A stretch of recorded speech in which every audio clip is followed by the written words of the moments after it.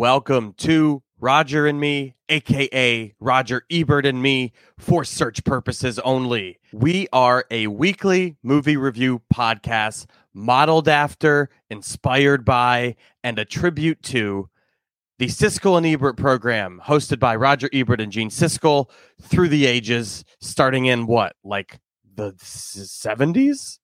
Was that the first episode? Yeah, like early. The PBS days would have been, The first episode we covered on the show was an episode in which they covered One Flew Over the Cuckoo's Nest, which means it had to be right around 1975, mid-70s. Couldn't be more mid-70s in 1975. So we are a tribute to that show. We are doing what they did. And by that, we mean reviewing every movie every Friday that is released theatrically. We also cover stuff that is released on streaming. Mark covers more. My co-host, Mark Dusick of MarkReviewsMovies.com, covers even more than we do on the show. Fully exhaustive list of movies on MarkReviewsMovies.com. I think there's only one that you got to this week that I didn't get to. And that's because I don't bother with trying to get the Disney Plus screeners. It's just too hard for me sometimes. So there's a David Lowery movie. Yeah, David Lowery's Peter Pan and Wendy, which is a bit of a disappointment from my perspective because, I really like his Pete's Dragon and I like him as a filmmaker, but I was kind of let down by this one. Yeah, I feel like the disappointment is, I've seen that from most people. There's a couple people that are like, it's still good. So I'm like half interested in checking it out. But if you want to read a review see a review of, is it called Peter Pan and Wendy? Yep.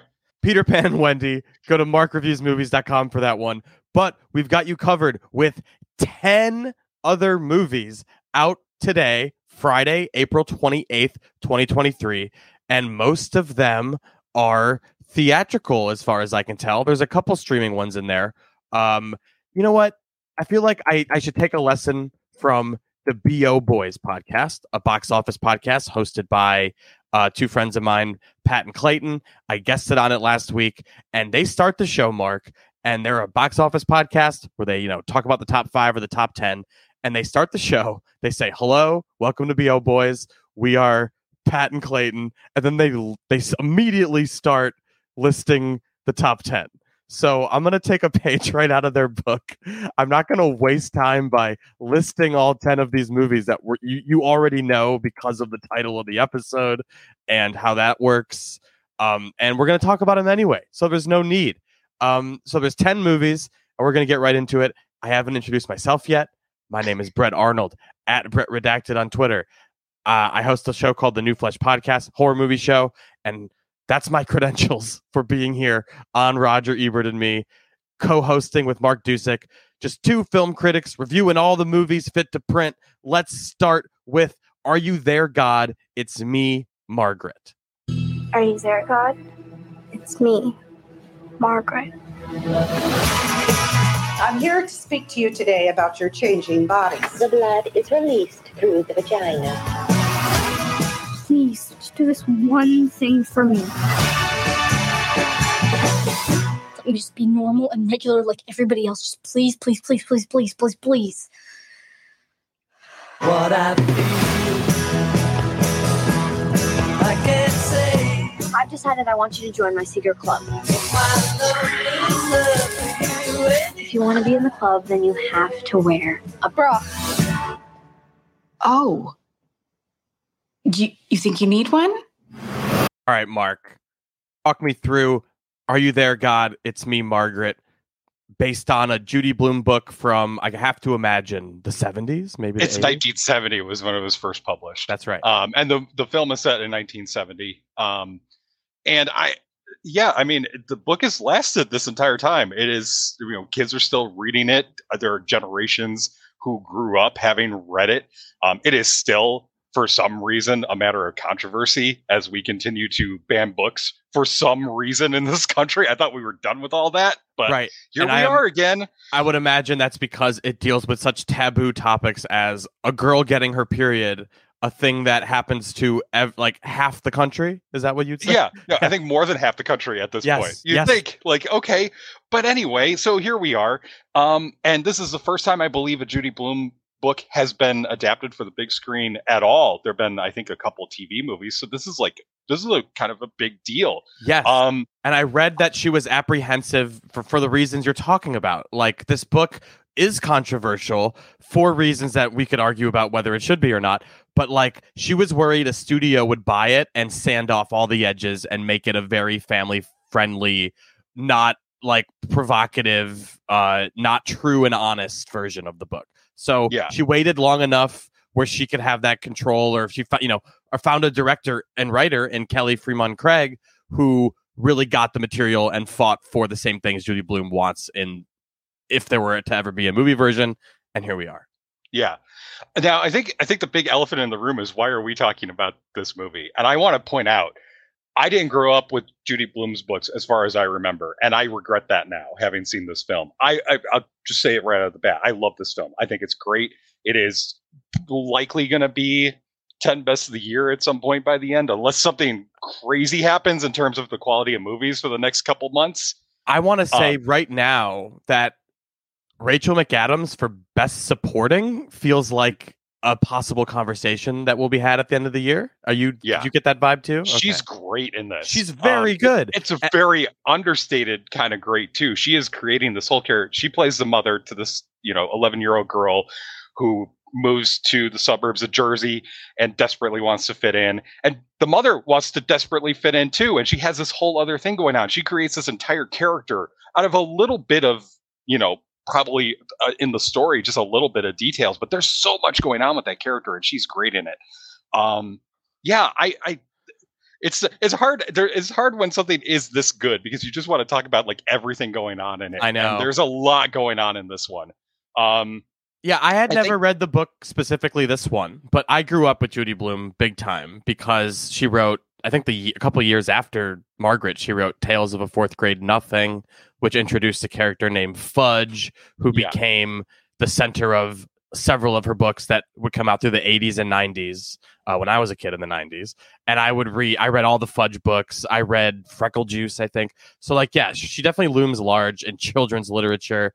But Are You There, God? It's Me, Margaret definitely goes even further than the rest of her catalog, because I think it's such a seminal text for young girls specifically, for so many reasons. So, and I think that's the problem, is that it has been like categorized and pigeonholed as a book for young girls. It's not. This is a story for everybody. This totally is a story agree. for kids of both genders.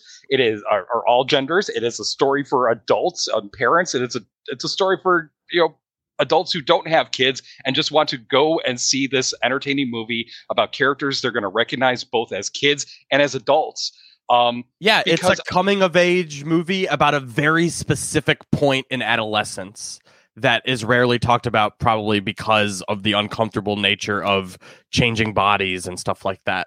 And it's all done so frankly and honestly and hilariously in this movie that, clearly owes so much to Judy Blume's book. But I think you have to also praise writer-director Kelly Fremon Craig, who wrote and directed only one other thing, called The Edge of 17, which is another movie that is like a movie you'd think would just be okay. Like, it's like, a teen comedy with Haley Steinfeld or whatever. And it wound up being a lot of people's favorite movie that year. And I think she brings that, what is it about her? I think it's that honest and realness, I guess, that I'm picking up on. But I'm tangential.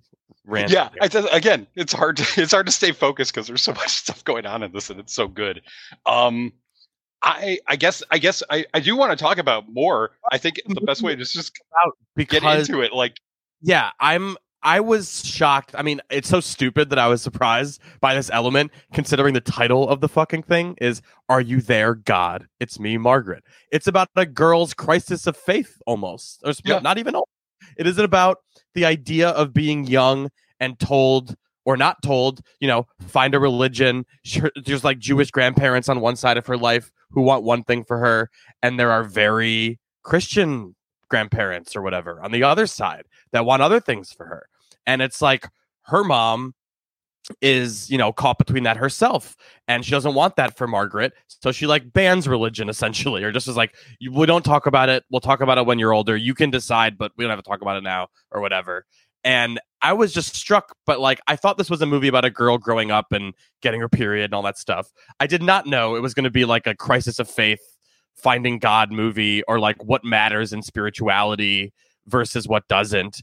It's just like so potent and all that stuff about like questions you have as a kid that you may still have as an adult, and it's very universal. And I was kind of blown away by it too. Yeah, you have that whole angle of her looking for some sort of place in the world in terms of religion, that her life and all these confusing times need to have some kind of bigger meaning. You have the parents both of them feeling like they're not a part of this group of new people that they're in. There's the father's played by Benny Safdie, which I think is really funny because he just kind of disappears in the background. He's not. This is not a criticism. He's not a very charismatic actor, and I think that's the whole point. The character is supposed to just be in the background there. He's not really a part of this. But there's this really funny moment where he's trying to mow the lawn and he ends up cutting his hand on the mower. He's trying to be like the what he thinks dad. The dad should be. Yes, and he can't do it. Yep, and it's really funny. And there is all that stuff happening along with the kids' stories too, is that the adults are just trying to fit in. They're trying not to feel different. The kids don't want to feel different. That's something that we can all relate to. I really, really, really adored this movie. I'm very curious to see how it's going to hold up on a rewatch. I might enjoy it even more because I was just so shocked at how much this film covers within, the story of a girl coming of age and realizing her body's changing and wanting her body to change so she can fit in.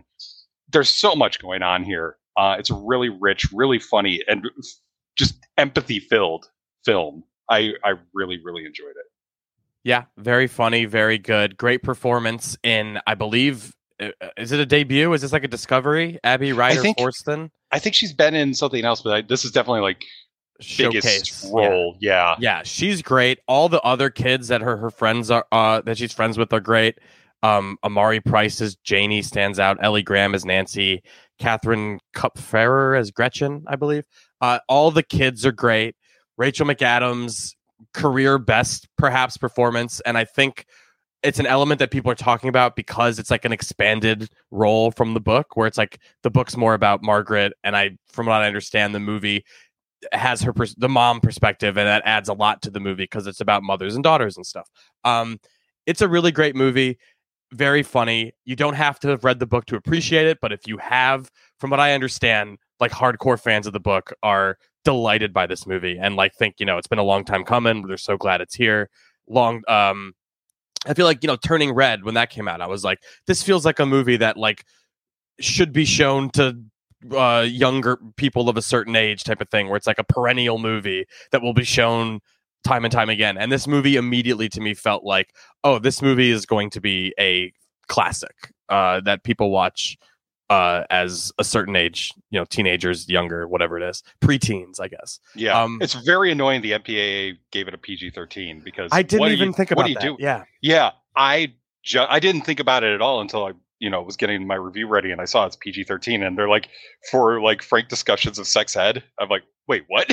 Wait, that's what the PG is for if we're talking about stuff like that. Like the MPAA is basically coming out and saying like kids under 13 should not be hearing about sex in any way, even like, and this isn't even sex. This is just, basic bodily functions. Like, that's all anatomy. They're talking about. Yeah. That's all they're talking about. And I'm that's really kind of annoyed now that the more I think about it. Well, that's this other thing that's happened, right? Where there really aren't even G movies anymore, as far as I can tell. There's like the default G is now just a PG, and it's like a catch-all for these kids movies.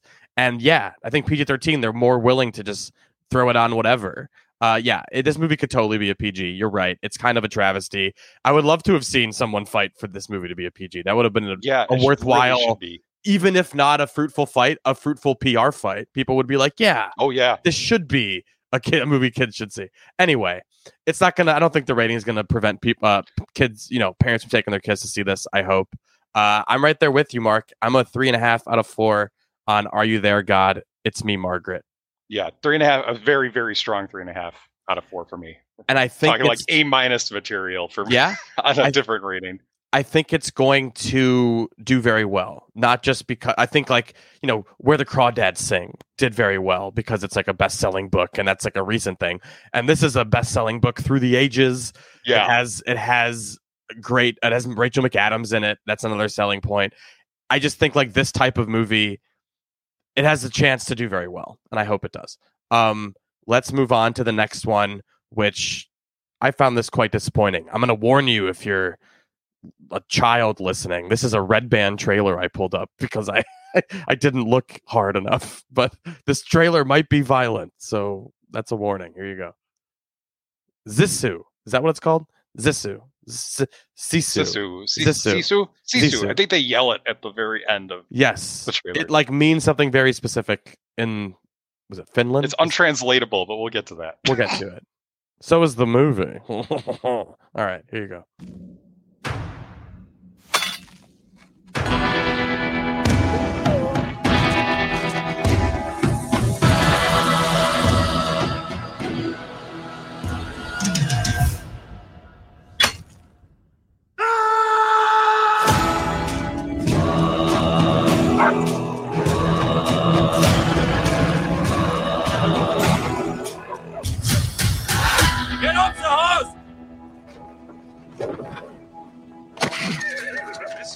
Is a gold miner. We're rich, boys. Get down on your knees. Fuck him up. We got gold.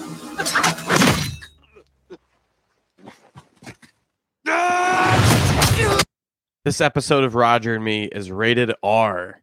There's hard violence. All right. Why don't you try describing what this movie is? It's pretty easy, actually. Pretty like you could probably one line describe this if you wanted to, but go ahead, do as long as you want. Yeah, so it's Finland in 1944. The Nazis are on their way out as part of like a treaty, and this one guy is whose name in Finnish means Adam, so I'm just going to refer to him as Adam. I mean, it makes total sense. The first man, he doesn't do much of anything except kill people. He's digging for gold. He's trying to get out and start a new life because he's, got a tortured, haunted past. And he comes across some Nazis who try to steal his gold and kill him. And he ends up killing them and then spending the rest of the movie being chased by and then attacking them. And that's the whole movie. Should we give away the element that I don't know if that trailer is going to give it away? But there's like let's say supernatural element to it or something that I don't know if it's worth discussing, but it's kind of movie ruining, I would say, or stakes ruining. Well, it's suggested he has a reputation of being the immortal. Yeah, because he fought the Soviets when the Soviets were, aligned with the Nazis before switching over. And killed like a whole bunch of people and nobody could kill him. And so he got this reputation of being the immortal. And it really does feel like he is sort of immortal. Yes. And it gets through a lot of stuff. It completely ruins the stakes for this movie for them to declare up top and repeatedly that this man is immortal. Like this movie is clearly trying to do some John Wick type of thing where it's like a guy that everyone knows and is afraid of, and that's like the appeal is watching him go to town on unsuspecting bad guys or whatever. And in John Wick, he has like an ability and agility, whatever, like to avoid getting killed, and you see it in action and you understand it, and it doesn't strain credulity to be like, this guy's impossible to kill. They fucking can't kill John Wick. It's amazing. And you never question that in the world. And then in this movie, they just lazily go, yeah, he's immortal. And then I feel like they just they constantly are shooting him and beating the shit out of him or stabbing him. And you think he's going to be dead at any point and he just doesn't die. And there's no stakes there. It's not interesting to me. And the movie is clearly, the people who love it are going to sell it as, what more could you want? It's a guy killing Nazis for 90 minutes. And like, I agree, that sounds fun on paper, but in execution, it's quite fucking boring.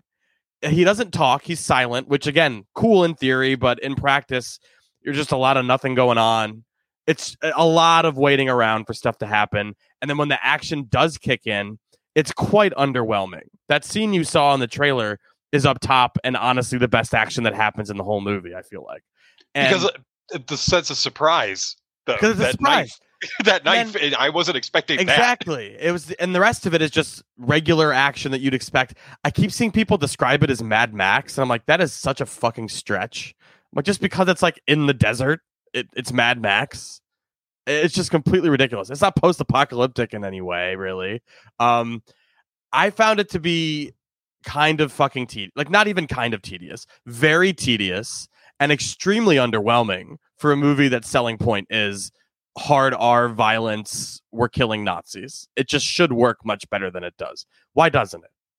I think the big thing is I was waiting for those moments of imagination and of resourcefulness from this character, and they show up every so often. There's a scene in the minefield which shows like a bit of resourcefulness, and again, surprise, some fun kills. A mine is implemented in a way I wasn't expecting it to be implemented. I agree. Here. I enjoyed that. There's a section where he's underwater and he has to find a way to get some air, and he does so in a very surprising way.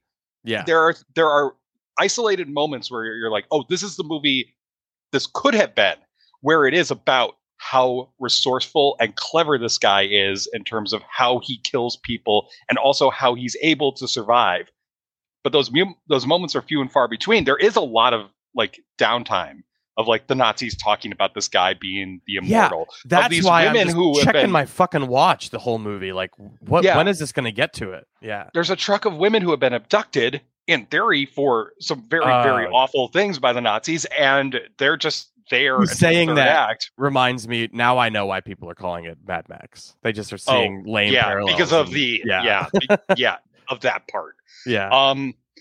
I was also underwhelmed, and I was wanting to enjoy this a lot more because there is that initial shock of like, oh, this is going all out. And yeah, against Nazis, please do go all out. Do everything you can to these guys. I don't care. And let me enjoy it with all this violence and do it in a way that I haven't seen before. But eventually it just becomes all routine. It's the same thing over and over again. I don't know. By the time I got to the over-the-top finale, which I don't want to talk about because it does go like way out there. Yeah. I just was not invested in any of it. And yeah, one last over-the-top kill of a Nazi wasn't enough for me to be like, oh yeah, this is a solid action movie. It's not. I think it was a colleague of mine, Brandon Streisnig. I don't know how to pronounce his last name. Sorry, Brandon. He said that it puts more effort into self-satisfied applause breaks than doing anything remotely interesting. And I was like, you nailed it. Yeah. There are a lot of pauses here now you think about it with that. And I feel like I've co-opted his statement. He said, you're going to hear a lot of "it rips" from people, and you can't trust those folks or whatever. And I totally agree. This is a movie that people who say this about movies, they go, "it fucks." If you say that about a movie, you'll probably enjoy this. I'm sorry. I just lost at least 2 people on this episode. I don't know. It doesn't work for me. Trust me. I really wanted this to work. It doesn't. I'm 2 stars on Sisu. 2 dead Nazis out of 4. The other 2 Nazis for me. So yeah, just a different set of 2 dead. We got to make sure the Nazis are dead. So you kill off 2, and I'll kill off the other 2. I'll take 2. You take a different 2. Now we got 2 stars each. We wouldn't want to use the same 2 stars or 2. Exactly. 2, you know what I mean? All right. This one is a weird one. Let's talk about. Hold on. Let's get the title they're using in the marketing on screen here because it's not on the movie disappointment screen. Of the week. I'm just going to say that right away. So I'll get into it when we talk about the episode. But the title for this movie, I thought, and it's in the commercials as far as I've seen, and it's in all the marketing online. It's the way it's presented as far as I'm concerned. It's on the poster. Big George Foreman, the miraculous story of the once and future heavyweight champion of the world. Once and future? You think he's going to do it again? He's like, isn't he like 8? Is he alive? No, I'm just kidding. Yeah, he's alive. I know he's alive. I saw this film. But I don't think he's going to get in the ring anytime soon and become the heavyweight champion of the world. So maybe they realized that and changed the title before the movie came out. We'll talk about what actually appears on screen in Big George Foreman. You live one way your whole life. Heavenly Father, thank you for this food. George should change his name from Four Man to Poor Man. To hurt. What's my name now, fool? Foreman is the new heavyweight champion of the world. Where's all that rage coming from? Don't have any rage. And it becomes all you know. Let's thank God for the food, y'all. How about the food, mama? George Foreman ain't no new champ. He is the new chump. We gonna get it on because we don't get along. Foreman, goes down! Who said that? You ain't said nothing, George. George.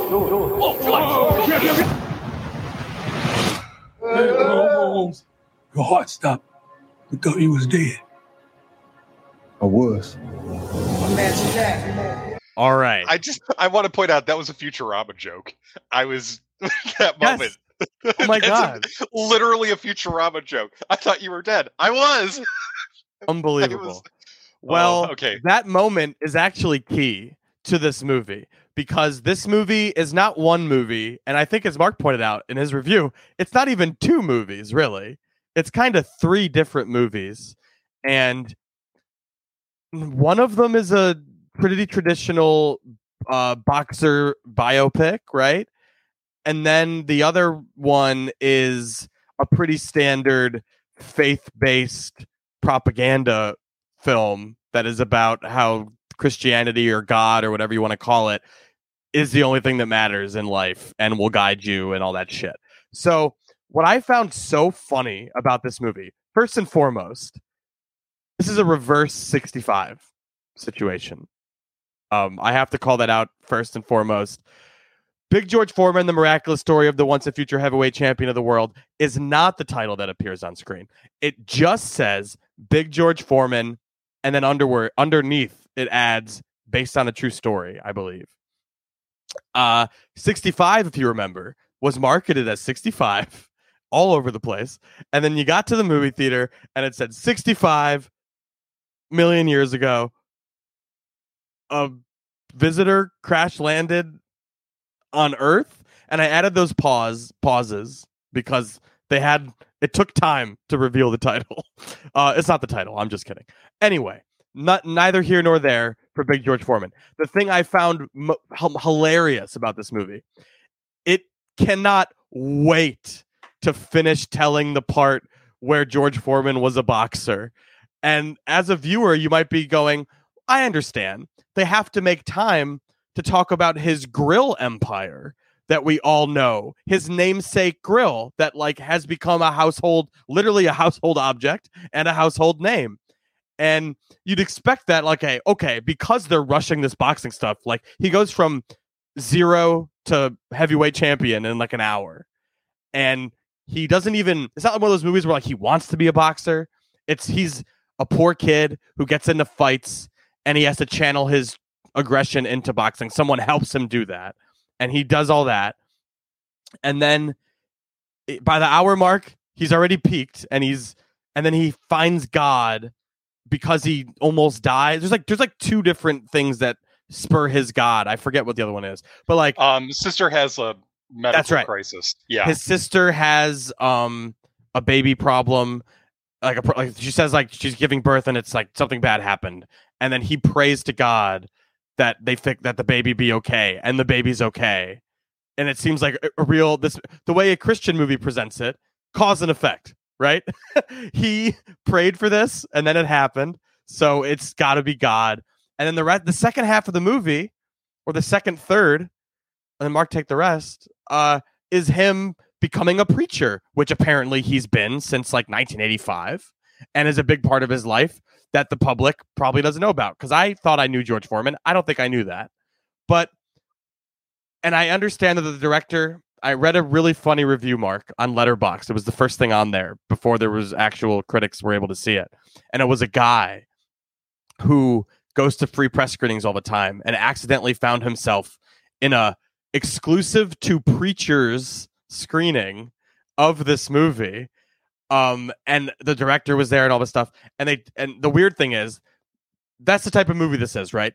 A movie that they can screen for preachers. And at this screening, Mark, what they were doing was to asking preachers how they're going to use the movie in church in their lesson or whatever they do, and not their lesson, their preachy thing, whatever they do. I'm clearly not a man of God. Yeah. But it's just what he said at that screening. The director said George Foreman would not let this story be told unless it was focused on on God and his pivot to preacherdom. And boy, do you feel that in this movie, because it can't, as I said, it's hilarious the degree to which it's rushing through beats to get to the head. Like, yeah. He becomes heavyweight champion of the world. But then he finds God, and it's much more valuable. And boxing sucks. Fuck boxing. The movie keeps being like, boxing sucks until I have to meet the kids where they are, or whatever that scene is. And then, I don't know. There's a lot going on here that doesn't work. There's a lot going on that doesn't work. And I could have appreciated if it had been about him being a preacher in the second half. Except then the movie also feels it's as if it's in a rush to get to his big comeback, which means it doesn't take any time. And so that whole section in between where he becomes a preacher, it almost feels like the premise for a sitcom. Yeah. Because it's Big George out on the street preaching as people are coming up and say, hey, when are you going to fight again? When are you going to fight again? Why'd you stop fighting? Or Big George at home and he's trying to lose weight and his wife hands him some oatmeal instead of pancakes and he looks very upset about that. It's like, it's so basic. It doesn't want to explore his faith in any way. Also, we can say, I'm going to say poorly acted also. It has that low rent quality to it that I have to attribute partially to the acting, but there's also more elements going on that are suspicious. I didn't mention his performance in my review, but I think Chris Davis, who plays Foreman, I mean, he has a really tough job. He has to play George Foreman from like a teenager until like in the 90s maybe. It's a long stretch of time and it's not convincing because it's all like in the hair and in the facial hair. That's all they really change. I think he's got Foreman's smile down. That's not, I mean, that might sound like a backhanded compliment, but I mean, at least they're like, oh, I recognize that look. You know, that's the smile that George Foreman does. I get it. I really did like Sullivan Jones as Muhammad Ali. Yeah, he's great. He was really good. He comes in and just takes the whole movie away from everybody else. It's a problem. It's a problem for the movie. It's a big problem. That Ali shows up and you're like, oh, they should make a movie about that guy. You're like, oh, they did, and it won Oscars for people. Did he? He didn't. Did Will Smith? He didn't win for that. No, he didn't win. He was nominated. Yeah, obviously he didn't win because it was a huge deal when he won for King Richard. Yeah, just because of his performance in his career. That's the only reason it was a big deal. He won. That's it. Yep. Nothing else happened. Nothing else. No. Anyway, so I mean that performance stands out. I think he's really, really good here. And I was like, I did like wonder like actively, I wonder what Muhammad Ali is up to while George Foreman is out preaching. I had those thoughts. It's just a letdown because I was kind of involved. I was interested in where it was going to go. This idea of a kid who is so angry at the fact that people look down on him and disrespect him, and he doesn't want to feel that way. And channeling that into boxing. I thought that was at least an interesting focus. But that's that again, the movie's rushing through these beats so fast that like it just starts to feel like a almost like big like Walk Hard style of a biopic where it's just like get through this. It feels like a lot of people love to call these biopic movies like Wikipedia summaries, and this one does feel like that. But the faith-based stuff rub you the wrong way, or did you think it worked fine? I thought it was a fine balance in terms of like storytelling. It tells the part of the first part of the story, and it gets into that. I really wish if they wanted to explore his conversion and his faith and how important that was to his life, that they actually treat it with a bit more sincerity and seriousness instead of just feeling like this is the thing we have to touch upon so that the big comeback at the end will feel like a big significant deal instead of actually like try, because it's a huge contradiction. He's like, I'm never going to fight again. I can't even make a fist anymore because of his conversion. Obviously something, I mean, I feel like a couple of doctor's appointments would probably clear up why he went through that episode and had all those experiences, but whatever, forget all that. Let's just take it as that he is sincere in his belief, which I do believe he is, but the movie doesn't feel like it's along there with this character. And that's, I think, the big downfall for it. Yeah. It's just like preposterously fast until it slows down, and then it takes forever. I feel like it's like over 2 hours long. It just kind of is a limp movie that, if this was let's just say, if this movie was better than it is, you would have probably heard of it instead of it kind of sneaking out into theaters. Maybe they're marketing it more than I've known, than I've seen. But from as far as I can I understand, it's really being snuck out there. And there was one other person at the screening I went to. I don't know about you. How about you? I was with another critic who was covering it as well, and that was it. It was the two of us. Oh my God. It's perfect though. I love when there's two people and you can tell the second person is a critic too. You're like, yeah, they didn't screen this one.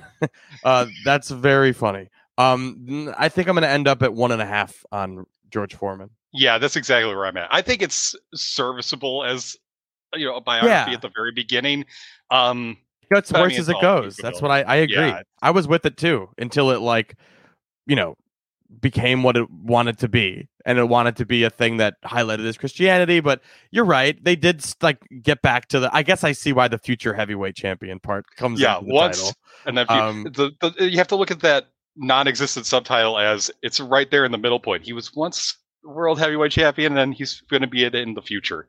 Yeah, it's all there. Spoiler alert for that title. Actually, I mean, yeah. Because no one knows the story of George Foreman. That's why they got rid of it. Not enough grill stuff in the movie. Do you agree? There's one reference to the grill. There's more about barbecue sauce. It's more about the barbecue sauce he's selling. It's a very strange choice to make in your movie about George Foreman. Maybe that was another sticking point for him, though. Maybe he's like, you can't talk about my fucking grills. Yeah, don't make me look like a fool. Just have me want pancakes really bad, and instead I get oatmeal. I look sad. Don't make me look like a fool. The biopic stuff, that's where it really stumbles too, is the stuff with his first wife and just the way all that manifests. Like, I bet he's going to cheat on her and she's going to yell at him, and just everything happens the way you'd expect it to. It's not a good movie. What else do we got here? Next movie. I saw this at Sundance, I believe, but I remember it well enough to talk about. This is Polite Society. Let's talk about it. Here's a trailer. I'm Rhea Khan. I am going to be a stunt woman. My sister Lena is the only person who believes in me. Want to help me with a vid for my channel? She helps me with all my training. You are going to be such a great stunt woman. That was dope though. But lately, she's been seeing this guy who I think is a bit of a smarmy wanker. It's a trap. Oh my God, Rhea, chill out. Now, I'm not being dramatic, but these people are evil. I found something. I've got my eye on you. They are not taking her away without a fight. I will strike down you or anyone else who tries to get in my way. This movie has its moments, Mark, to be clear, but ultimately underwhelming despite being quite charming up top. Is that how you felt about it too?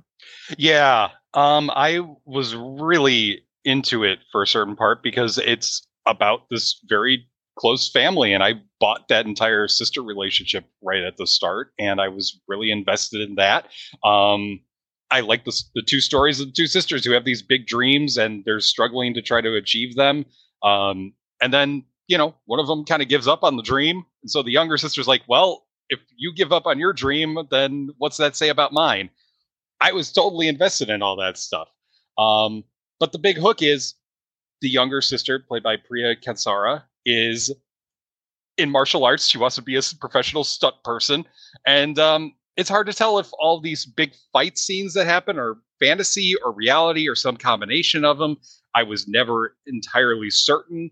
There's the sisters have this knockdown, drag out fight in the bedroom, and the parents are just downstairs overhearing it, and you're like, wait, are they actually drawing blood and burning each other's faces? And then the next scene, none of that ever seemed like it actually happened. It's a little thing, but I think it's that's totally fair. It's hard to call this movie visually inventive because it's so clearly ripping off other movies. I feel like it's very much trying to be Edgar Wright style or something. Plenty of inspiration, but that one felt most noticeable. But I really vibed with the hyper stylized. We're seeing the world how this character sees it, and it's kind of like the surreal version of it.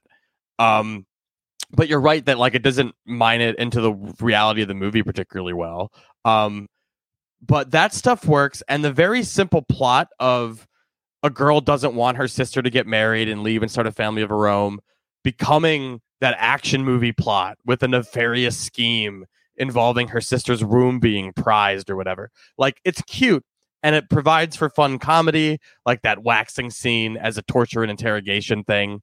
That was pretty funny. I think it loses the plot by the end. Like, I don't know. I just didn't need when they made the guy. I don't need to spoil the movie. Yeah, I didn't need the way it manifests, and I've had it explained to me in a way that someone who loved it like almost made me think it worked. But I still don't think it works in the way that I want. Like, I was enjoying the movie I'm talking about, where it's like a manifestation of this girl's anxieties, and not the world where like, oh, this is actually happening in the world of the movie. And so I guess you're right that ultimately does come back to be the same criticism you said. Yeah. My big problem with it isn't necessarily that there is action. It's that eventually the movie lets the action take over and overshadow everything else that's going on there.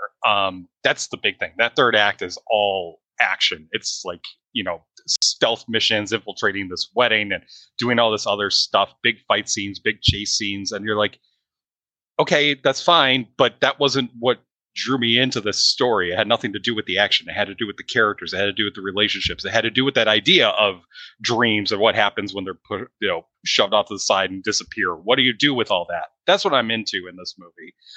Not so much the action. I did like at least the start when she starts investigating the guy. There's this really, really funny scene in the gym. Yeah. Where she's like in disguise. Yeah. She's a really funny physical comedian, by the way. I have to point that out. She does this like 3 moves to just become more like a man when she's in disguise. I was dying just from those 3 gestures that she does. And that's, that stuff works because she starts realizing like maybe these two, the groom to be and the mother-in-law to be aren't that bad. It's interesting. It's an interesting idea that, challenges her fantasy and maybe her dreams and all that stuff. And I'm like, yeah, I'm into this. Third act, all action, all that other stuff out the window. Didn't pay off for me. It just, the third act really undercuts all the things I liked about it. But I don't know. I don't want to get into spoiler stuff, but there is an explanation that like the movie is about breaking the cycle of Pakistani women being sold off or arranged marriage off or whatever it is. So like there's like value to how it ends, but like it definitely lost me in the third act. But it's cute enough to like say if the trailer like spoke to you, I would say go see it. But if it didn't, it's not going to do anything for you. The trailer is a good sell of what it is. 2.5 polite societies for me. Yeah, polite 2.5 for me as well. I'm shocked by how much you hated this next one. Mark, I'm not going to spoil I guess I already just did, but I'm not going to say to what degree you didn't like it. But let's talk about the Artifice girl. Do you recognize this girl?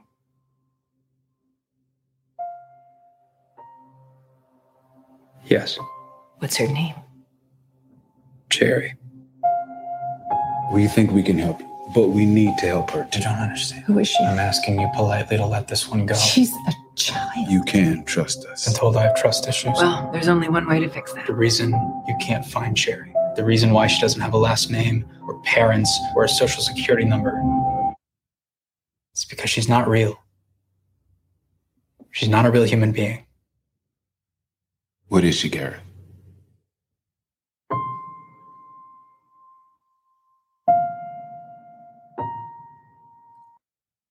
She's Chat GPT. She is AI. Another very well-timed AI movie. The Artifice Girl, more of a definitely not like a sci-fi movie in the traditional sense of like action-packed or insane visuals. It's more thought-provoking, dialogue-driven, very stagey. It could have been a play. There's no budget. And still, I found it, at least for probably 2/3 of it, I would say, I was really into it. I thought it was impressive in how it was thrilling me with just like an interrogation scene. And even though it felt kind of like TV procedural, I was still very invested in all the ethical and moral questions coming up while discussing things like AI. I was definitely interested in all of that. I think it loses itself as it goes, maybe, or it just like, maybe that's my own problem with it. Like, I don't think it's doing one very specific thing, and it just does that through, and then it's over. And like, maybe I wanted a little more from it, but it does feel like it's more of a conversation piece than like anything you're like really remember in terms of what happened in the movie. But like, I went after watching like the first act, I think I watched it like in two halves, and it was one of those moments where like I watched the first half, I was like, this is great, I can't wait to finish it. I told my wife about how cool it was, and then I went to finish it and I was like, okay, the second half wasn't as good. Like that didn't really work for me. Where are you on this one, and why did you I'm confused now. Wait, I'm confused because I had the exact same reaction where I'm like, the first act is, yeah, it's really solid. It's a, it sets up this whole situation of these three characters in a single room, and it feels as if there are stakes there, because I think we can broadly talk about, so it's like two FBI agents, they bring in this guy who might be involved in, online child exploitation. Yeah. And they're trying to get at the heart of what he's doing. And then you realize it is this entire other thing about AI. And yeah, I was kind of hooked right at the start. And then second act, there's without giving away too much, there are two other acts. It's very cleanly divided, which I think is a big problem with it, because it just limits what is going to happen and what it can do. It's like 3 acts in 3 rooms, and that's it. Yeah. There's also a time jump with each one, and it just kind of undercuts everything, because you're like, oh, you're invested in this story of like, oh, now we know the FBI agents know about this AI program. The AI program is going to be doing this stuff. What's going to happen? And it feels like the second act shifts and becomes more about this ethical, moral discussion about AI and our responsibility as human beings in terms of how we treat an AI that could become that advanced. And I wasn't sold on it, because it just feels like it's loading all of these ideas into it without putting them into a dramatic frame in any way. As soon as that first act ends, I just didn't see where it was trying to tie these stories together. There's also this backstory about the developer of the AI who has this traumatic event in his past that's never really brought up, except it's suggested, and then it seems as if it's resolved in between. It's hard to tell what's going on. I just didn't find it very dramatic. I thought the ideas in theory were interesting. I would have loved to have had, a more in-depth conversation about this, if that's what it's going to go for. But it's also trying to be a story, and I can't tell if it does what it wants to do. I didn't find the performances too convincing either. There's a lot of tech jargon heavy dialogue in this, and a couple of the actors are clearly overwhelmed by them. There's a child actor here, and it's no fault of hers at all, but like, that's a lot for a kid to talk when they had through. her use the word gaslit, I was like, okay. It definitely lost me at the end too. I mean, nothing you're saying is wrong, but I think I appreciated the ethical moral debate questions, like the idea of manufacturing consent. Like, can this AI person, basically they're using an AI person to lure pedophiles, right? Like, that's what this movie's about, or what you think it's going to be about, but it's not really about. It's about that in the abstract, because it's rather talk about what that means for humanity that we're doing that, which I think is interesting. But like, you're right, it doesn't sustain it as a movie. I think the first act is fantastic. It's like a 4-star first act, and then the rest of it gets worse as it goes. And I may actually end up at 2.5. I don't think it's a full-throated, even a 3-star. Like, it's a 3 out of 5, but not a 3 out of 4. It's too strong. It's definitely a 2.5. But I love the ideas that are in play, and I love that it explores the idea that, an AI, which like to a person seems like an improvement on the human brain, because you have a clear focus and a clear purpose. and therefore you probably wouldn't feel miserable if you had feelings. And this gets into the idea that no, AIs maybe would feel miserable if they were hunting pedophiles only. Like that was the only thing they did. It brings up such interesting debates about that thing, about feelings, and what about the likeness he used to make the AI? Is it a real person? There's implications there. Is it fucked up to exploit a real little girl, her image? All these things are brought up, and you're right, the movie isn't a very dramatic interpretation of all the things I'm saying.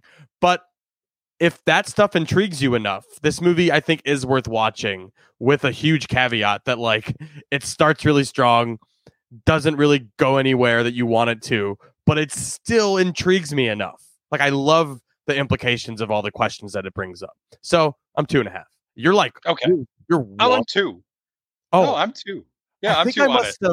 I must have I have to look at my email. I feel like an image didn't render or something, and I saw that in my mind you gave this movie 1 out of 4, and I was like, wow. Oh, okay. No, I think that's a different one we're going to talk about.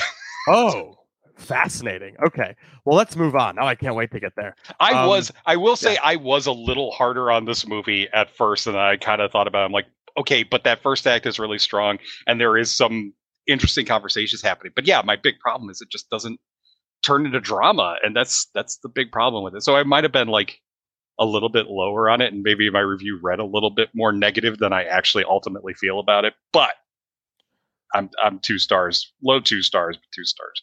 I respect the move. Let's move on and talk about RMN. Ce faci? Da, a apărut.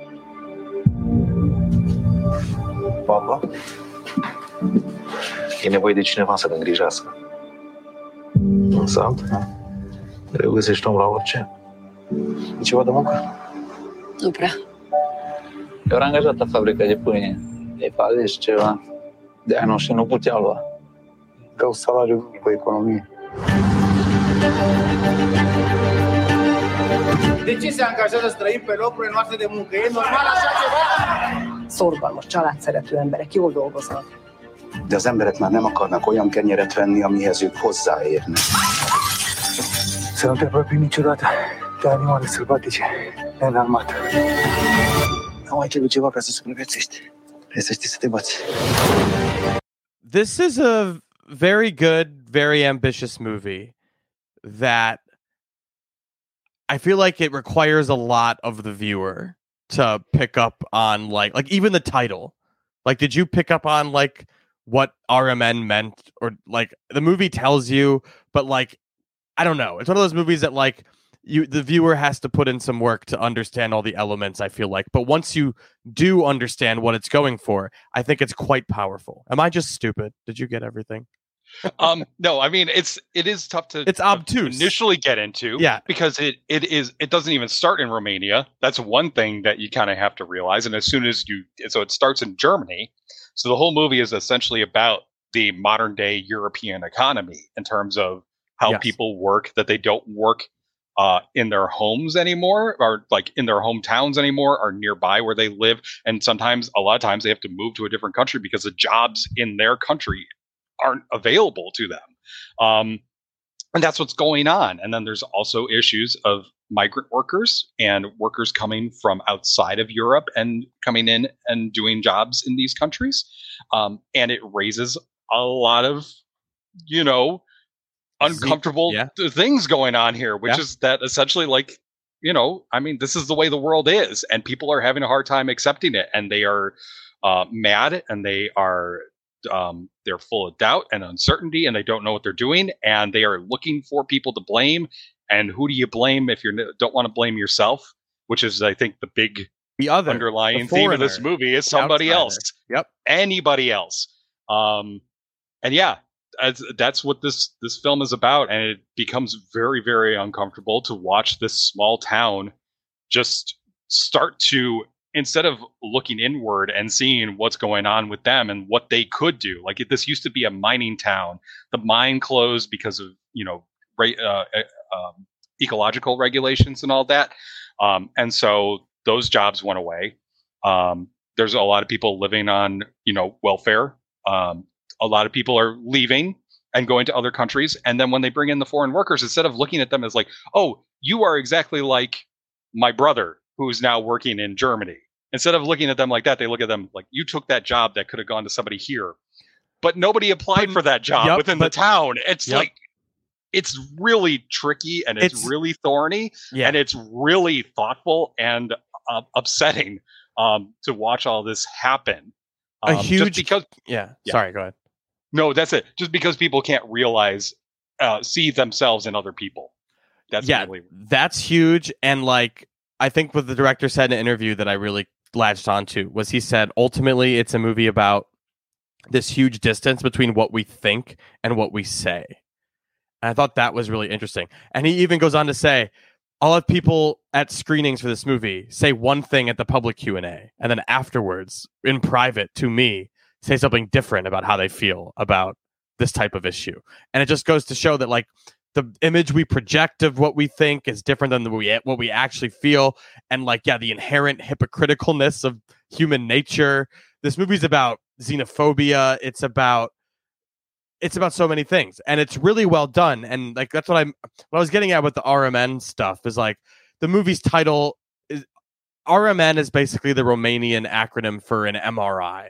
So this movie is like the director doing like a cinematic brain scan of the country and trying to find the racial, social, political, and emotional illness that's in the national psyche. Like that's why it's such like a heady title that I was saying, joking up top. Like it requires some work on the part of the viewer, but if you do that work and you get at what he's getting at, I think it's a very powerful movie about, does it have answers? I don't think so, but it has an unflinching look at the issue that nobody wants to talk about.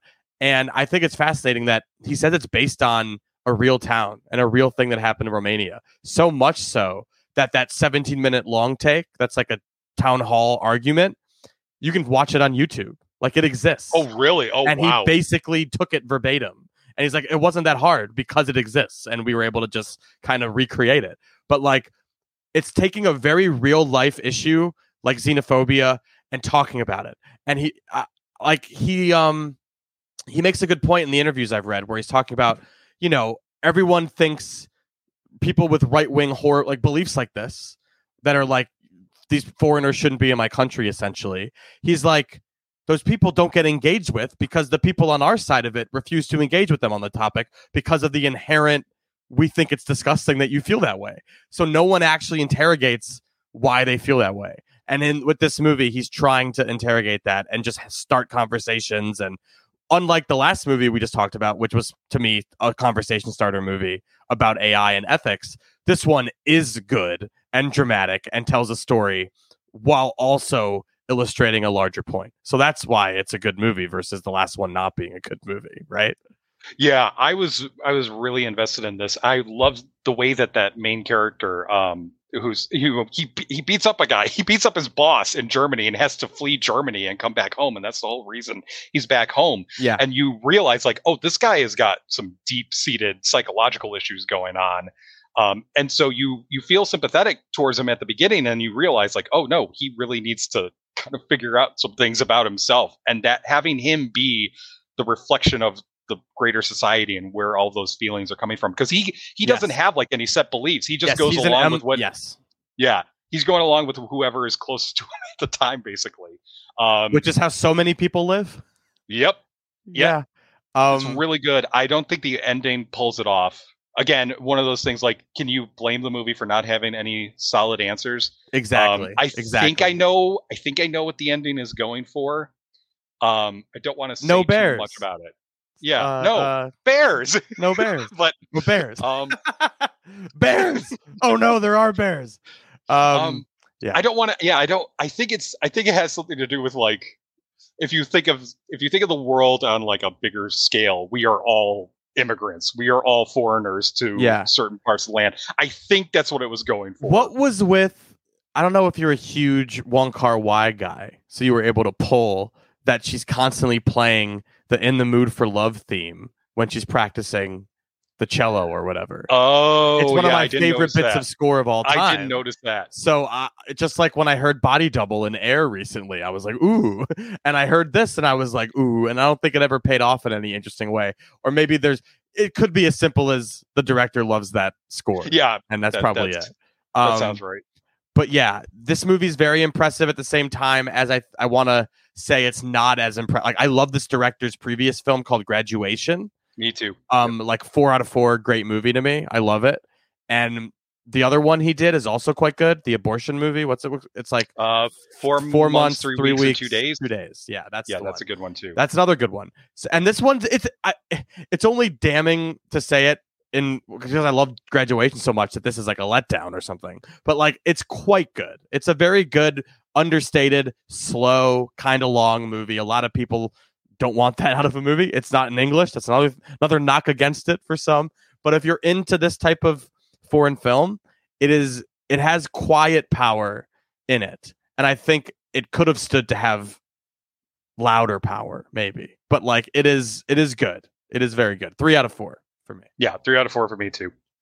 Let's jump to another kind of comparable in a way, understated good indie. Let's talk about The 8 Mountains. Non pensavo di trovare un amico come Bruno nella vita. Ciao Bruno!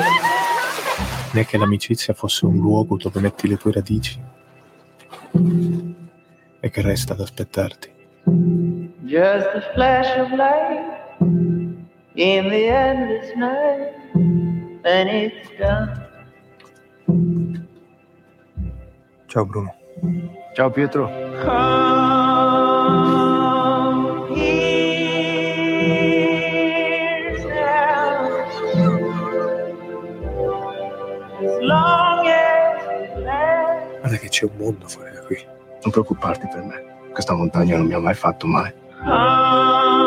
Oh, wow. I just noticed in that trailer, that's the first time I realized it's from the director of Broken Circle Breakdown, which I like quite a bit. The 8 Mountains. Mark, talk me through this one. This is a pretty big one in terms of the scope of it. It covers a friendship over the course of about 40 years, starting as children. These 2 kids, they're like the only kids in this small town in the Italian Alps. One of them is coming from this, Naples, I believe, the big city, and he comes out there with summer with his parents. They become immediate friends because they're the only kids around. They hang out all the time. The kid goes home back to the city during the fall and goes to school, comes back in the summer. They meet up again. All this happens. Eventually they lose track of each other because the kid is growing up and realizing like he doesn't want the life that his father had, and he wants to set out on his own and figure out something. So he goes off on his own, and they lose track, and then they reconnect because the father has died, and they build a house together in the mountains that the father wanted to build. It's this film snuck up on me so much because I wasn't sure. Yeah. It feels like it doesn't know what it's doing.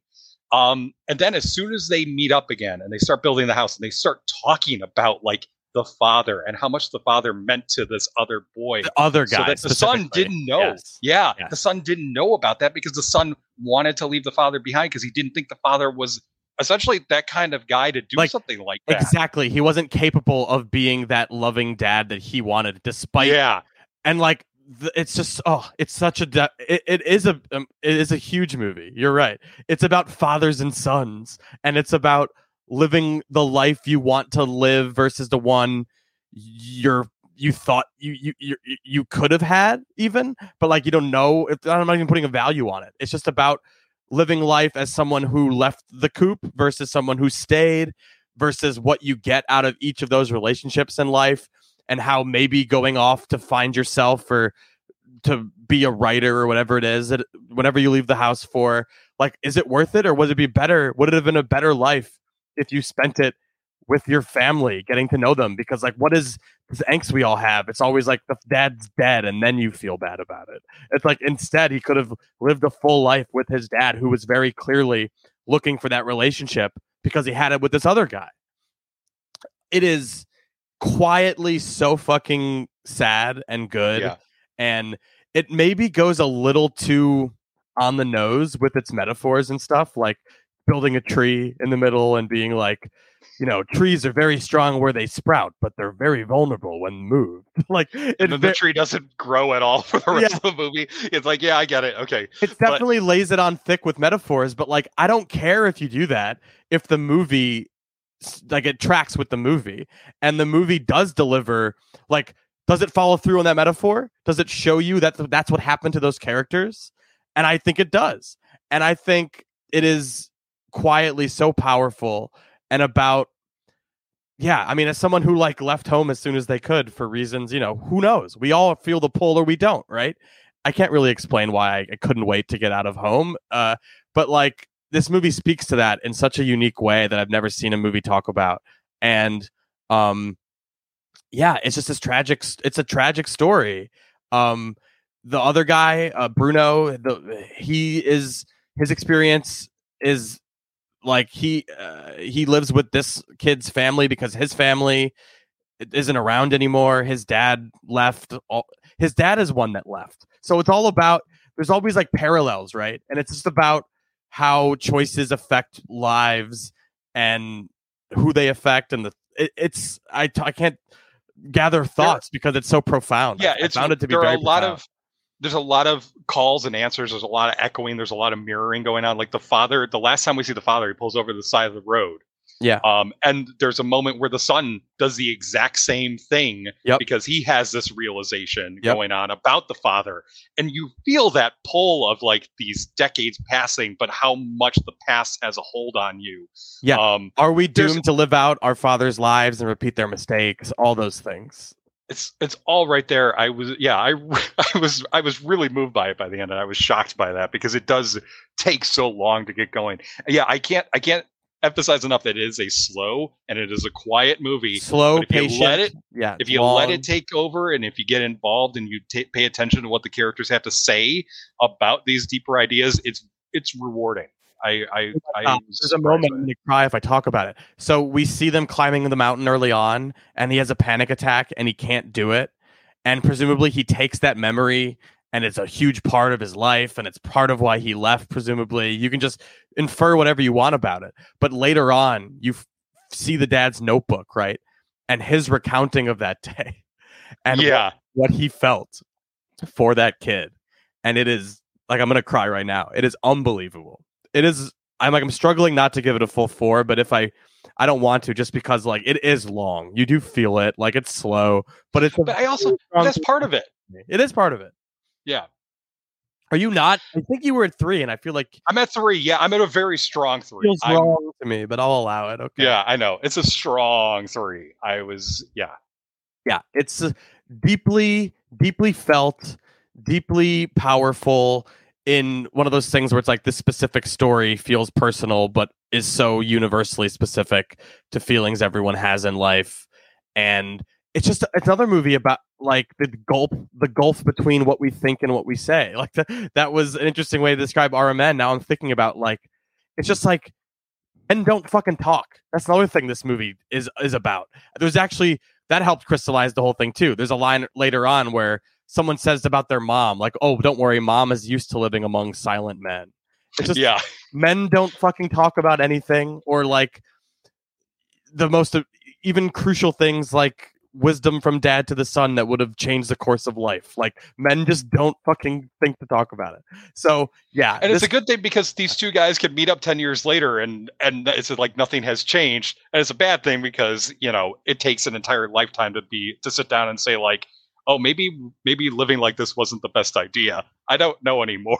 Yeah, man. As someone with like social anxiety, as someone who has like a control problem in life where I just want to be in control at every moment, like these are the things, the thoughts, like the big life choices that eat at you. And this movie's gets at all those things. It feels one of those movies like tailor-made for me. I love it, but I have reservations about recommending it only because it's long and slow and all the things people say about really good foreign art films sometimes. But it is fucking great. 3.5 stars for the 8 Mountains. I'm very cool. I knew that it was going to be good because of how often they were screening it here in New York. They were screening it constantly, and that doesn't happen unless I feel like they're confident in it. And I hope it plays in a theater near you. And if not, check it out on VOD soon. Very powerful, strong film. in The Eight Mountains. Now let's pivot to something completely different. All the rest of these movies suck. Say that right now. Let's start with the end of sex. I think they suck in this order. Like this one sucks the least, and then the rest as we go. I think we're in controversial territory here. 'Cause I think I have a little valley in the middle here. Oh, interesting. Yeah. Okay. Yeah. We'll get there. Let's talk about the end of sex. Right? Is that what you have next? Okay. Cool. Yes. The end of sex. How often would you say you and Emma are having an orgasm? A, once a day, B, twice a day, or C, you're constantly in an orgasmic fog? The minimum in there is once a day. Martin. How the hell are you? I married Josh, actually. You married your boyfriend from camp. Wow, that's so adorable. These past few days, I've been thinking a lot about sex. You've been thinking about the sex of people who aren't me.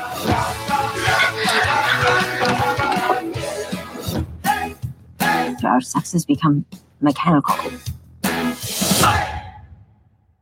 So let's surprise each other. I just want to do something he would never expect, like a threesome. Come over for dinner? Yes.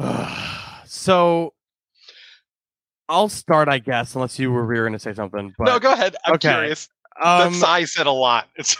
It's every joke in this movie, Mark, is the most obvious joke possible in that scenario, and each of those jokes is then beaten into the fucking ground and goes on way farther than it should.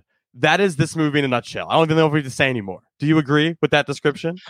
I agree that every joke is the most obvious one. I disagree that it takes it way too far, and not even too far in terms of like good taste or anything. Just too far in terms of like, I get it. This isn't funny anymore. Yes. Yeah. But I still found at least parts of it kind of funny. I like the two leads, Emily Hampshire from Schitt's Creek and Jonas Chernick, who also wrote the thing. I think they're both funny. I think they both play these roles really well with a certain level of like desperate energy. I think it's fine. Yeah, I don't know what to say. There were lines and moments in here where I laughed out loud. There's the moment of, she suggests the threesome, and there's just this one line she says, like, "Don't you think that Josh is cute too?" And I was laughing really hard at that moment just because it's so awkward. I don't think that scene plays out exactly the way you think it's going to play out. Well, no, but it goes Maybe too far, and that it's fucking stupid. Like I hated that. I thought that was so stupid. The whole premise is inherently stupid. You have to think about this you have to think about this as a comedy, as a like over the top sex comedy. Because if it were, it has to be stupid, to be funny, to try to get to these jokes. Because otherwise, if a couple realizes that their sex life has become non-existent or dull, they're going to try a couple of different positions. They're going to maybe introduce some toys or something into the relationship. They're not going to say, "Let's have a threesome with my best friend from work." Yeah, that's not what's going to happen. Who secretly has a crush on me and is in love with me. It's so fucking I stupid. find that was funny. Come on, that was funny. He's funny too. There's funny stuff in here. They're funny. The cast is funny. This has Colin Mockery show up in a scene that would have been completely awful, except he is so funny. It's a very Canadian movie. It's a very, very Canadian movie. In case it isn't clear, Colin Mockery has a glorified cameo in this. That's how Canadian it is. But you know what I realized? Colin Mockery is so good at deadpan. He needs to be the next Frank Drebin if they do the Naked Gun movies again. Oh my god, that is fucking brilliant. God. That's the casting I've been waiting for, and I don't know why it never connected until watching him in this movie. I'm That's like, brilliant. He needs to be in. There it is. Okay, because there was no one who fit the Leslie Nielsen profile to me that could have done that, and that is exactly right. Wow, there it is. Cool. I threw that into the universe. I cannot wait for next year. Colin Mockery in the Naked Gun 444. Yeah, we're gonna see the power of the Roger and Me bump. They're gonna definitely listen to this and make it happen. Anyway. My big problem with the movie is that it eventually stops thinking it's a comedy and it starts trying to take all these issues seriously. And when it becomes serious, it's deadly. When it becomes a movie that is earnestly about this couple finding each other or whatever, it's hard to take. Yeah. I found it. Yeah. The earnest stuff didn't work. There's no joke. It doesn't want to beat into the ground. I found the broad stereotypes of married life and what kids are like, what having kids is like. All that stuff is just so lame. And that's what I mean by it does the most obvious thing possible. Every step of the way, I was like waiting for it to like at least do something to make me laugh. And maybe it did a couple times, but I couldn't tell you what they were. It's definitely what I thought was a generous 2 stars for me. Oh, gee, we're on the same page. I've given it 2 stars. It's so funny when we feel so differently, but end up I know, at like the same place. The stars mean nothing. They are irrelevant. They don't mean anything. It's all right. a ruse. Don't buy into the Oh, stars, yeah, no, people. this one is the one I forgot that you act. Now that I'm seeing it, I'm like, oh, yeah, you did hate this one. Let's talk about Clock, a movie that I give the benefit of the doubt a little more than Mark, but I agree it's not very good. Here is the trailer for Clock on Hulu now. Ella, when are you and Aiden going to have kids? Ella doesn't want kids. Why don't you want kids? Well, you want kids. The family is everything. I have a family. Don't worry, your clock will kick in. I mean, what do you do all day without kids?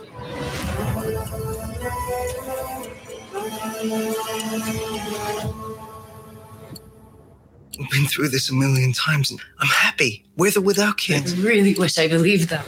There's a couple of empty chairs at the table. Dad, can we not? I don't want children. I never have. I actually don't have a clock. All women have a biological clock. Maybe yours is just broken. A new biotech firm doing a clinical trial this month. I can get you in. It is the singular evolutionary goal of a species to procreate. All right. Another Talking entry. about a movie that hammers home its point. Yeah. Well, yes, it does. But at the same time, it can't commit to any one fucking idea.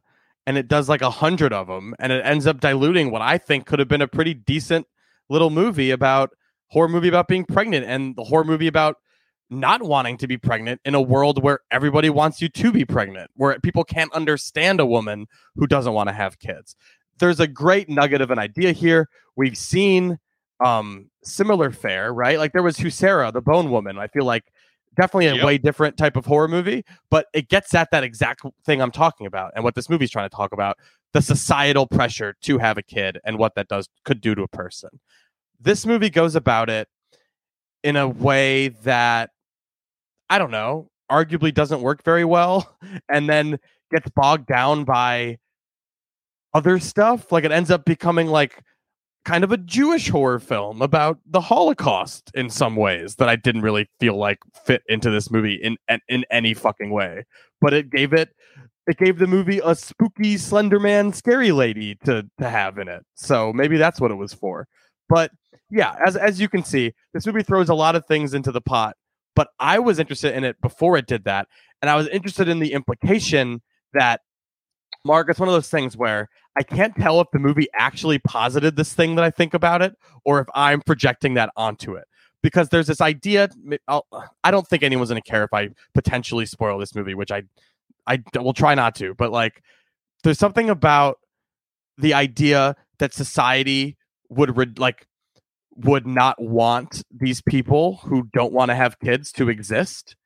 Did you think that this movie was getting at that idea that society would not want people?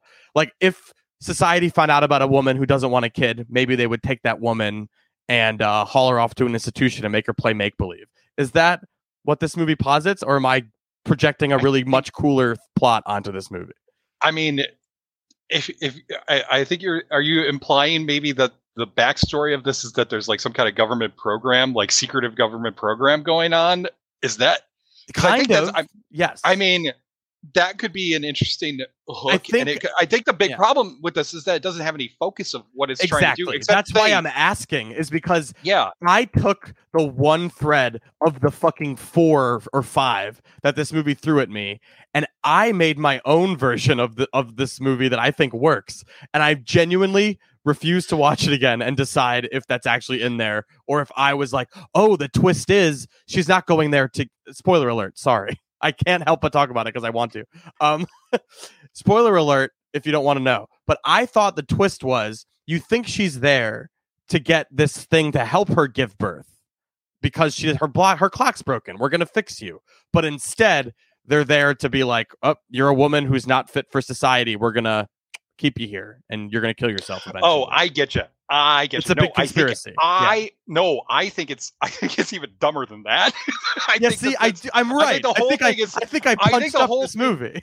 I'm not going to spoil what I think happens here, which makes absolutely no sense. But I think it is a plan set up by a character to get her into this program so that she will want to have a kid. Except that makes no sense because she presents this opportunity early in the movie. And then if you think about that, like why does this character do the thing that it says that he's doing? It makes no sense because the movie is really just trying to get at this message that, hey, isn't it terrible that society forces women to think that they need to have a baby to feel fulfilled? Yes. To become a mother to feel fulfilled. It's like, yes, it is terrible. Could you make a horror movie that is actually scary and has some kind of logical consistency? You're right. All the stuff bringing up.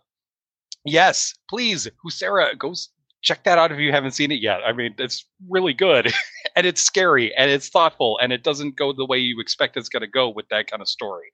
But this one is, it didn't go anywhere I thought it was going to go because it is all over the place. It is introducing like this idea of the Holocaust and the father haunted by your grandmother. Yeah. What? Literally haunted by her grandma. I really hated this movie because it has no sense of any kind of logic or consistency. It doesn't know what story it's trying to tell. It just wants to get this message out there. And I find the message to be so simplistic and obvious that like, do we really need to have a whole horror movie that is like chiding people who would say like, it's that women should have a baby, like women need to try it. I think, right? Yeah. I hope we're at this point in society that it's okay if people decide they don't want to have children. But I guess we're not. I don't see the whole point of the movie in the first place, and the way that it's executed makes it even worse. Yeah, I mean, I hear you, and I think I still can't. I brought it up the way I did because I read a bunch of reviews and I read like ending explainers, and I haven't heard anybody posit what I think happens in this movie. I haven't seen that written anywhere, so I just wanted to put it out there that like I thought it was pretty obvious that like that was what the ending was saying is like, oh, actually, society hates women that don't want to have kids so much that they, institutionalize them and force them to suicide, essentially. Or like you could read it as, I don't know, pregnant women don't force women to have kids, they'll kill themselves. I don't know. It's all very simplistic and fucking stupid. Yeah, because then you throw in this whole other thing. There are so many twists happening at the end that I don't even know if the movie knows what the actual ending of this movie is and what's happening. Oh, isn't there a part where like they show a prosthetic dick on screen and it gets like marred by her thing in her by vagina? The implant? Yeah. I forgot about that. Which is also a contradiction to the whole thing that's set up earlier because if the whole plan is what the plan seems to be, then I'm right. I'm right, Mark. Yeah. I didn't want to watch this movie again because I didn't like it that much. But like I watched it 3 or 4 weeks ago, so I was really struggling to be like, did this fucking thing end the way I think it does? And I think what I'm getting at is it did. It just isn't very compelling at getting that idea across. Maybe it doesn't come across, and because there's like 15 other ideas happening. Yeah. But I think that bolsters my point, which is that the whole my idea. I'm taking credit for it. I wrote this movie. It does take that idea to its extreme by having something sharp in there, cut a dick that would come in it. Like that is backing up what I would say, even though it also falls on its face with the premise of the movie is supposed to be that this thing would help. I understand why it's silly. I don't know. It's very, I just very think silly. It's a dumb movie that's trying to be a good movie about the idea of society forcing women to have kids. But I can't believe it throws a Holocaust thing in there, and it throws so many other things in there. I feel like they're all there playing pretend with their pretend babies in the thing at the end. I feel like that's what I remember. Yeah, I mean that's part of it, but also like, but is that like what you're suggesting it is, or is it just that the treatment is working to get them to want to get to that point? I don't know. There's no real it's a mess. explanation. It's a mess of a movie. It's a mess.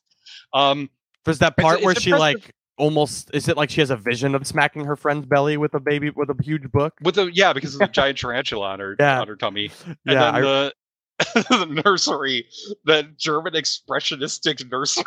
Oh yeah, the nursery of Dr. Caligari. Yes, exactly. Oh my god. It's impressive how Get Out is like one of the best things that happen in the horror genre, and also one of the worst because of how many people try to imitate it. Like, we need our horror movie to have social commentary in it, to the exclusion of everything else. Apparently, there's a whole subgenre that exists now, and we've reviewed several on the New Flesh podcast, and now at least a few on this one. I'm a 2 stars on this ultimately. Oh, that sounds generous. I'm 1 star, all the way 1 star on this thing. That's fair. All right, let's wrap this thing up with another stinker. This is The Black Demon. It's a shark movie that, honestly, I don't know why we're talking about this. This feels like it should have been on Sci-Fi. This does not feel like a real movie, but here you go. Here is The Black Demon. It has Josh Lucas in it. He's a real actor. He was in The Forever Purge. Here's the trailer. Black Demon. Have you spotted any pirate ships? Duh. Are you gonna get snippy with us, Bob? Ya que estamos en México, ¿por qué no intentamos hablar en español? Quiero nachos. You know, actually, I think there's a good restaurant right up here.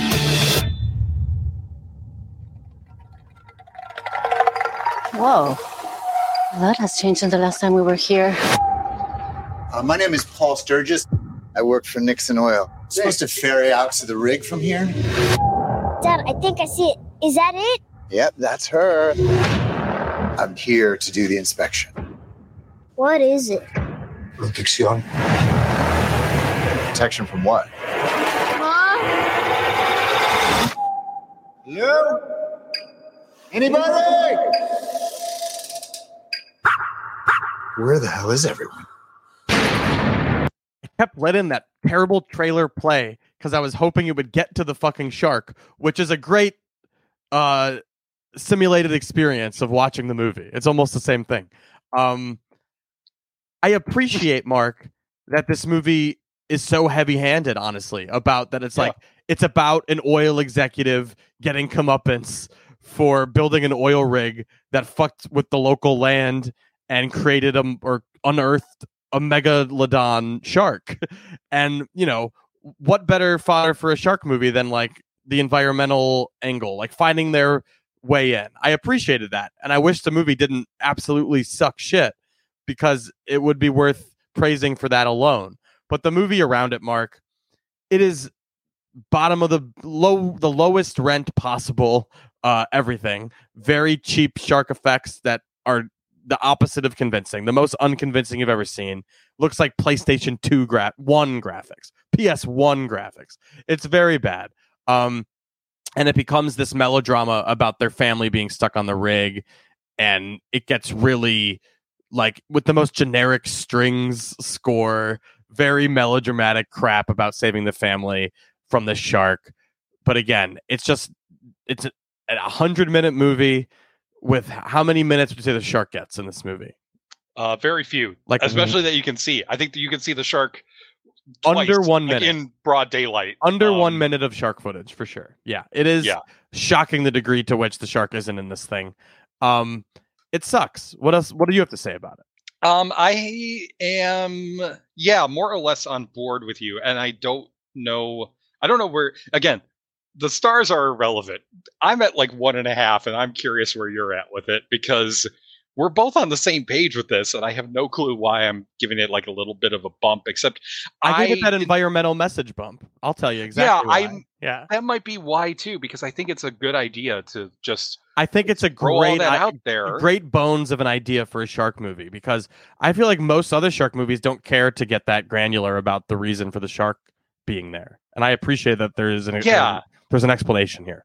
There is an explanation. But there's also like a lot of other stuff, like Aztec mythology getting introduced in it for no reason except that they need to give the shark a name. Apparently, I think that's the whole point of throwing that in there. Yeah. There's a lot when you don't have the budget to show your giant shark. You end up having a lot of scenes of people talking and talking and talking, and that becomes very repetitive when your whole point of the story is oil drilling in the sea is bad for everybody, and it just becomes repetitive. I'm like, I appreciate the fact it's doing that. It's unfortunate that the movie has this guy thrown in as, you know, the sacrificial lamb for people much higher up who probably deserve a lot more criticism, but the movie avoids that for some reason by having the Josh Lucas figure in here who They make feels him like the face of it. It's so weird because isn't he like a freelance safety consultant or something? I think that's his role. It's so kind of weird horseshit. Yeah, it's strange. I think some of the stuff with the shark when it's underwater is okay. I mean, yeah, it doesn't look great, but that scene of the shark leaping out of the water with the boat is at least, you know, it's something. Wow. Yes. I don't know what to say about it. I'm not as negative on it as like the last movie or anything. So that's where we're at. I'm like, it's not a good movie. It has an interesting idea. I don't think the visual effects are that bad. I think the movie knows its limitations, and so yeah, you have a lot of scenes in murky, oily water that you can't tell what's happening. But at least it knows that. I don't know. Yeah. You're really struggling to convince yourself there's merit here, but I appreciate there that. Isn't. Yeah, there isn't. It's you a know, giant, yeah. It does have a giant shark in it. Look, it's a giant shark movie that has a giant shark in it. Yeah, giant shark isn't there enough. There's a lot more oily water than shark in this movie. You know, you get the gist. He signed off on safety things he shouldn't have, but like the way it breaks down is so the blatantness of like, I was told I did the safety check and it was really bad and I turned it in. And then the guys were like, hey, you like your big cushy job? You like your money? You like your house? You're going to lose that report. And I lost the report. I changed it. Like, it is just so labored and stupid. And like, they gave it one draft of an idea. It's all first draft stuff. Yeah, it's a 1-star movie, but I understand. Okay. Mark, give it, or actually, no, I said I give it a 1.5 because I appreciated that it was trying to say something in its show. There we go. So 1.5. And we agree without agreeing, as we often do. Exactly. Yeah. I love it. All right. We'll be back next week with a lighter load than 10. Oh boy. I think. Yeah.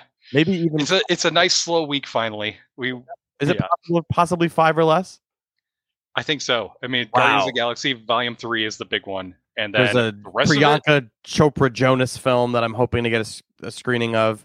And then, yeah, I don't know what else. But we'll be back next week, which will be May 5th. This was Roger and me for the week of Friday, April 28th.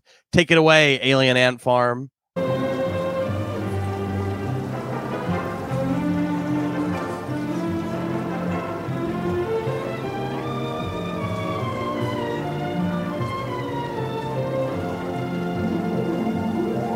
The show starts in 1...